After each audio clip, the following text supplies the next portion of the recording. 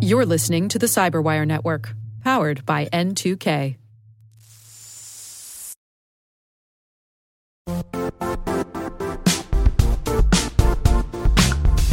The IT world used to be simpler. You only had to secure and manage environments that you controlled. Then came new technologies and new ways to work. Now, employees, apps, and networks are everywhere.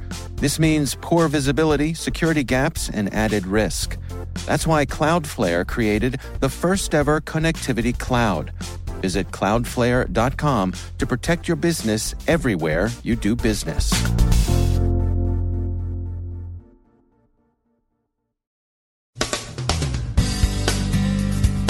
German politicians, celebrities, and journalists have been doxxed by parties unknown.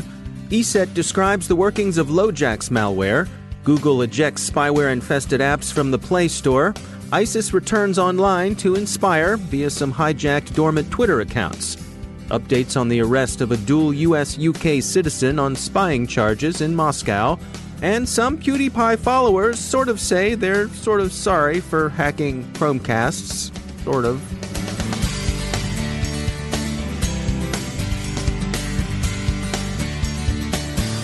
From the Cyberwire studios at Data Tribe, I'm Dave Bittner with your Cyberwire summary for Friday, January 4th, 2019. A major story, and one that's curiously only just coming to light, is coming out of Germany. The BBC and other outlets are reporting that a very large doxing campaign has exposed sensitive personal information belonging to hundreds of German political figures. The campaign, which began quietly before Christmas and took the form of a satirical advent calendar with doors open to reveal various items, released private communications, emails, contacts, phone numbers, memoranda, and financial information belonging to hundreds of politicians, including Chancellor Merkel and President Steinmeier.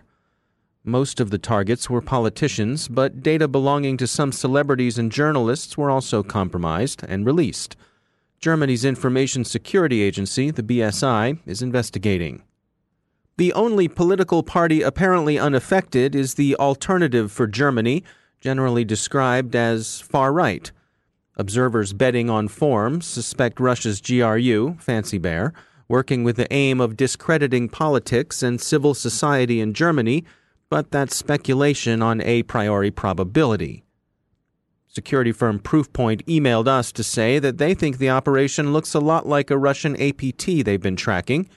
Proofpoint's threat intelligence lead, Chris Dawson, said, quote, "While actor attribution is notoriously difficult, early indications suggest that the Russian APT group Turla, also known as Snake, Venomous Bear, Waterbug, and Ouroboros, is behind the German data breaches reported earlier today. Proofpoint researchers have seen Turla targeting German interests before, particularly leveraging a G20 summit on the digital economy that took place in Hamburg in October 2017. Other activity associated with this group has been well documented and stretched back to at least 2018." End quote. So that's an informed bet on form. There are no official details on attribution, and Twitter has taken down the accounts used to spread links to the documents. German Justice Minister Barley called the incident a serious attack and added that the people behind this want to damage confidence in our democracy and institutions. None of the material so far seems particularly discreditable or explosive, but there's a great deal of it, and the range of the doxing suggests that whoever was behind it worked at the caper in a long, focused effort. Speaking of Fancy Bear, researchers at security firm ESET have released details on LoJax, the UEFI rootkit the GRU has been using to compromise firmware in devices it's targeted for cyber espionage. There is, ESET says, good reason to believe that LoJax can be relatively easily thwarted. Vendors are now able to patch their devices, and enabling secure boot on vulnerable Windows devices should also prevent LoJax from running. There's another family of malware circulating in the Play Store. Researchers at Trend Micro have discovered a Mob ST spy infestation in Google Play, where the spyware has been found lurking in otherwise innocent-appearing Android apps. More than 100,000 users may have been infected. The malware can eavesdrop on SMS conversations and read contact lists, files, and call logs. It reports the stolen data to its server via Firebase Cloud Messaging. It can also geolocate the device it's infected. Trend Micro says the spyware was first noticed in a game called Flappy Bird Dog. They subsequently found it in several other applications as well. Google has now removed the infected apps from the Play Store. ISIS has returned to the online world, seeking to inspire mass murder, mostly by automobile, in spaces crowded with unbelief, that is, public spaces where most of the people in any given crowd are likely to be infidels. Engadget and TechCrunch report that some of the depraved inspiration has been delivered through dormant Twitter accounts ISIS hijacked. Twitter has now suspended those hijacked accounts. Bail is being sought for Paul Whelan, charged with spying by Russia's FSB. The FSB says the dual U.S.-British citizen received a USB drive containing a roster of personnel at a secret Russian institution. According to various Russian news sources, Whelan received the dongle from a Russian citizen at his hotel, with FSB agents bursting in moments later to arrest him. What happened to his alleged Russian confederate isn't known. Whelan's background is unusual. He's a senior security manager at Borg Warner, which is a large company with operations in many countries, but Russia is not among them. He has visited Russia before, and he's said to have been active in the Vkontakte, the Russian social network. He's an ex-Marine, a former staff sergeant who twice deployed to Iraq, but who was also given a bad conduct discharge by a court-martial in 2008 for what military court records characterized as attempted larceny, 3 specifications of dereliction of duty, making a false official statement, wrongfully using another's social security number, and 10 specifications of making and uttering checks without having sufficient funds in his account. The court-martial would seem to make him an unlikely candidate for recruitment by U.S. intelligence services. But then it would also seem to make him an unlikely candidate for a good security job at Borg Warner. Yet that's the job he has. It's an odd case. Whelan seems to be, at least, a bit of a Russophile, and his interest in Russian culture, which many people in many places share, may have put him in harm's way as an easy target of opportunity for Moscow's security organs. The circumstances of the arrest do indeed sound like something consistent with provocation. Most observers think Whelan's arrest is a Russian move to bargain for a spy swap with the U.S., and indeed seems the likeliest explanation on the basis of what's known so far. For now, he's still being held, and his Russian defense attorneys say he seems to be bearing up as well as can be expected. Both the U.S. and British consulates are in touch with the Russian government over the case. And finally, there's a pause in the campaign to get people to follow PewDiePie. The fans responsible, whose hacker names are Hacker Giraffe and Juicer, have represented themselves as white hats, honest vigilantes showing the unskilled and unaware that their Chromecasts are hijackable by, hijacking those Chromecasts. Anywho, no doubt after the night of unquiet sleep, possibly made even more unquiet by overindulgence in Tide Pods, Hacker Giraffe awakened to the realization that he had been transformed into something that felt, quote, burned and roasted, awaiting my maybe-coming end, end quote. Mr. Giraffe has therefore now exited the social media spaces he formerly cumbered, suggesting to Motherboard that he never meant any harm, and regretting that he spooked people so badly they began sending him death threats. We're with him on the death threats, nobody should get those, but we won't miss the invitations to chicken dinner with Mr. Pie either.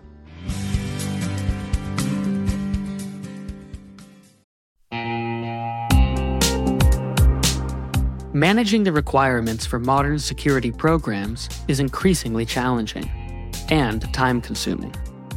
Enter Vanta. Vanta gives you one place to centralize and scale your security program.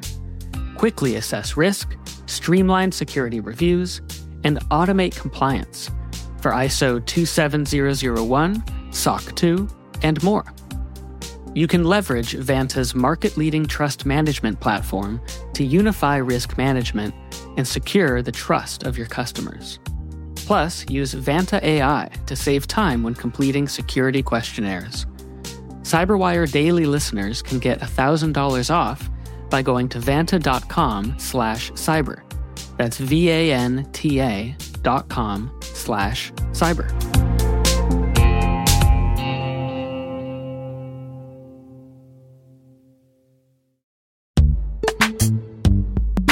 In the dynamic world of enterprise security, identity architects and IT leaders face a major challenge. Growth by repeated acquisitions multiplies the complexity of everything. Multiple IDPs, MFA providers, policy engines that all need to coexist. This can lead to fragmented user identities and policies that create security vulnerabilities and add access friction. Strata Identity solves this. Now you can decommission unneeded IDPs and consolidate the ones you'd like to keep without rewriting apps or disrupting users, engineers, and app owners. Plus, Strata's modular architecture makes it easy to integrate with any identity provider without manual maintenance and coding. Join the ranks of cybersecurity leaders using identity orchestration. Visit strata.io/cyberwire, share your top identity security priorities, and receive a pair of complimentary AirPods Pro. Offer valid for organizations with over 5,000 employees. Step into a new era of identity management at strata.io/cyberwire.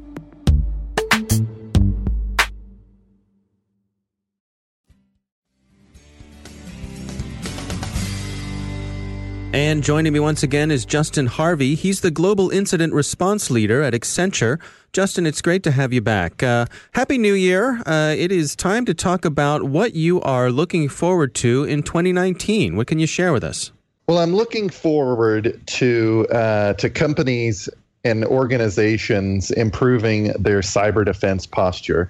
Maybe I should be the Grinch here All right. And say...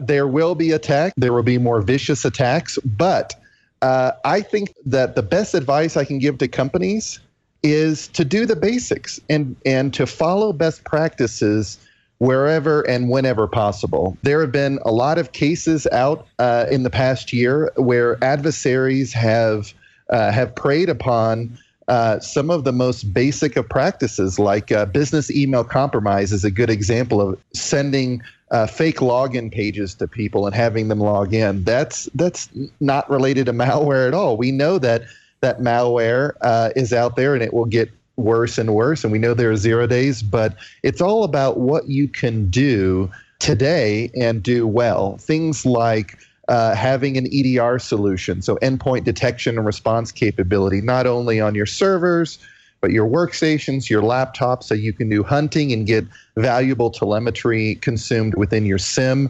Another basic is to pressure test your cyber defense program. Many times people think, well, I've got an incident response plan, I'm doing penetration and vulnerability testing, I'm done, right? And the answer is no. You really need to pressure test in a live fire situation to determine if your incident response program and team is up to snuff.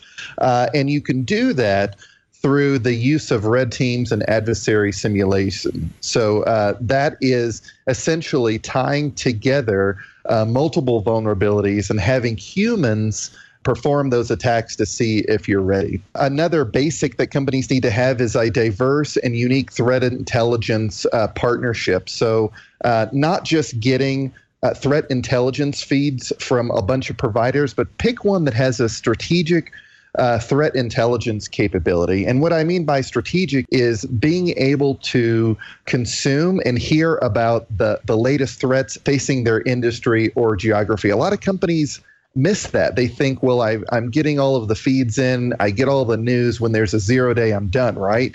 And the answer is there are unique attacks and adversaries that target certain industries and certain geographies, and it's very helpful to have that insight. And the last basic that I have to give to companies for 2019 is an obvious one: multi-factor. You'd be surprised about how many cases over the last year that my team has run where a company hasn't had multi-factor and they've been hit by things like business email compromise. So having multi-factor, not just on your administrators, not just on your users, but even sometimes and many times for your customers as well. I think 2018, we saw, in terms of trends, we saw the rise of crypto mining. Is there anything in particular for 2019 that you think is going to bubble up for us?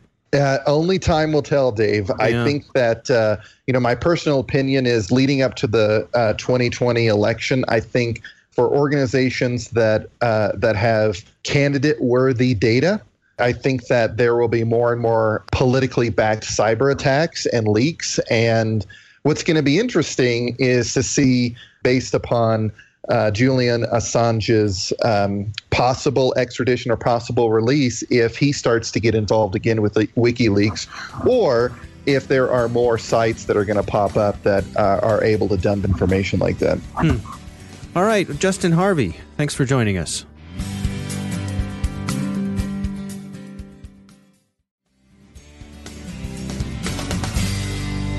My guest today is Ken Modeste. He's Director of Digital Health at UL, Underwriters Laboratories.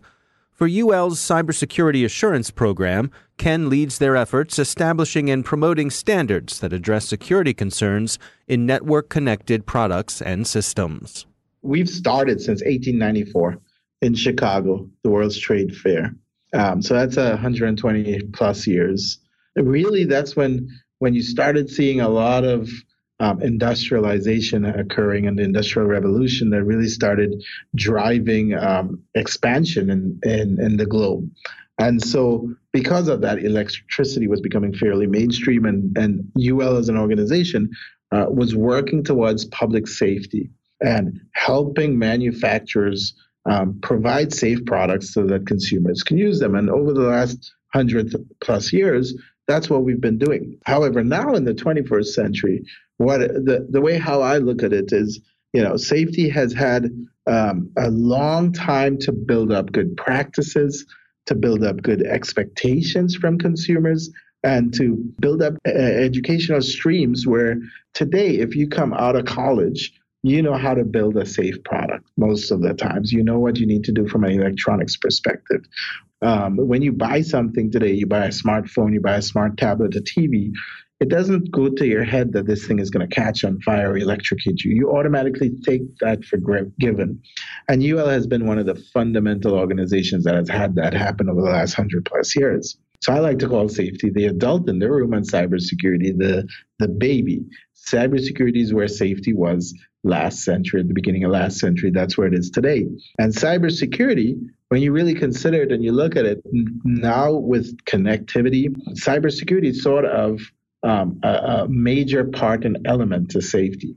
Today, when you think of safety, it's not only about firing, something catching on fire, electrocuting you, because you assume that's there. It's now about, is it secure? Is my data secure on it? Is my privacy secure on it? Can it prevent someone from coming in and maliciously trying to take control and do something nefarious remotely? And so cybersecurity is a big part of safety for this century. And UL, being a public safety company, has been approaching this since from the 1990s, late 1990s, to ensure that we continue to deliver the abilities and support the capabilities for safety from a public perspective. So take us through what's going on here with your efforts. You have your Cybersecurity Assurance Program. Can you describe to us what is that and how do you interact with the folks who are in industry? Cybersecurity Assurance Program, or what we call ULCAP. We started looking at this about 6-7 years ago. As we know, 2007, the advent of smartphones and smart tablets really started a massive explosion of IoT. It was a trickle for the first year, second year, now you're seeing some significant trends. And what that means is, now you're going to see more and more connected products. You think of your door lock now. The door lock used to be just something, physical with a key. Now I have door locks with batteries in it and that are connected to the cloud. And so as we started looking at more and more of the products that are on the marketplace today, and more of them having connectivity and IoT, that whole concept of safety that I mentioned, now involving security and expanding the concept of safety, we started taking a look and saying, how do you need to move forward to provide that assurance for the consumers? And the consumer being you and I, or organizations as they buy for stuff that they're putting into their organization. So we started that process by looking at all the best practices out there.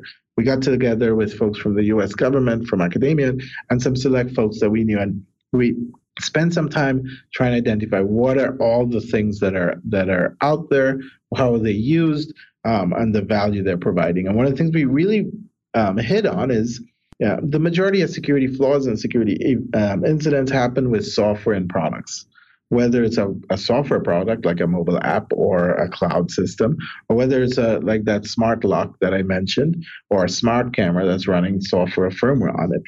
And we said if we provided requirements around how to assess and evaluate software and products, we can have it where it covers a lot of different type of IoT markets.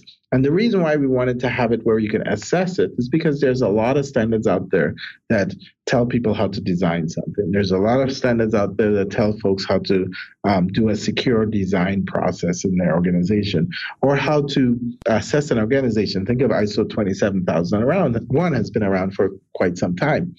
And so that's what we built around some standards, 2900 series of standards. But we also recognize that the majority of the industry wasn't mature enough to accept these standards and be able to comply with them immediately.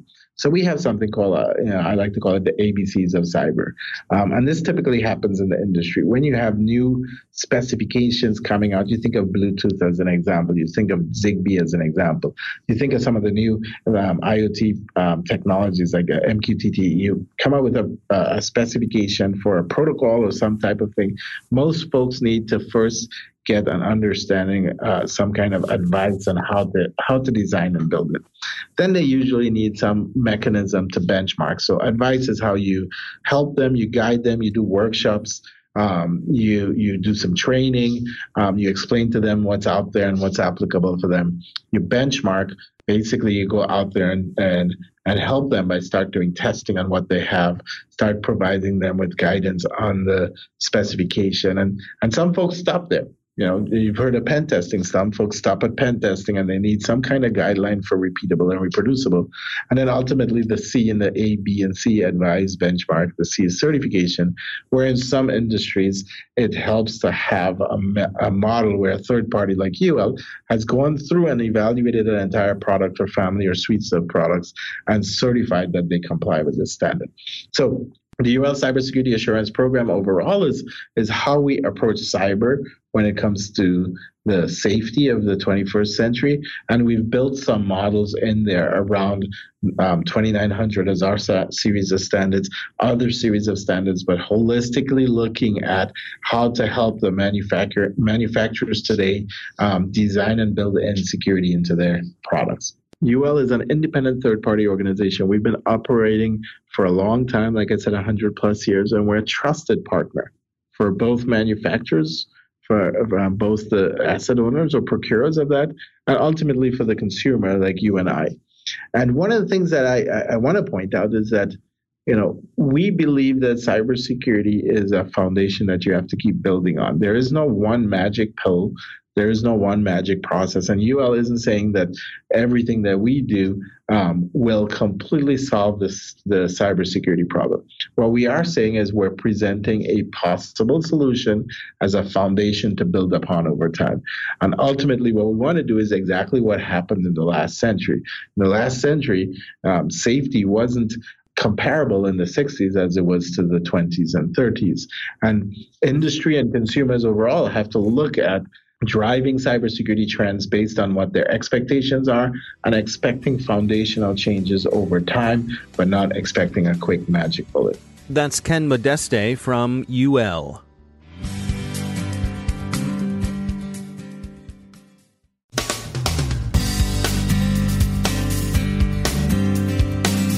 And that's the Cyberwire.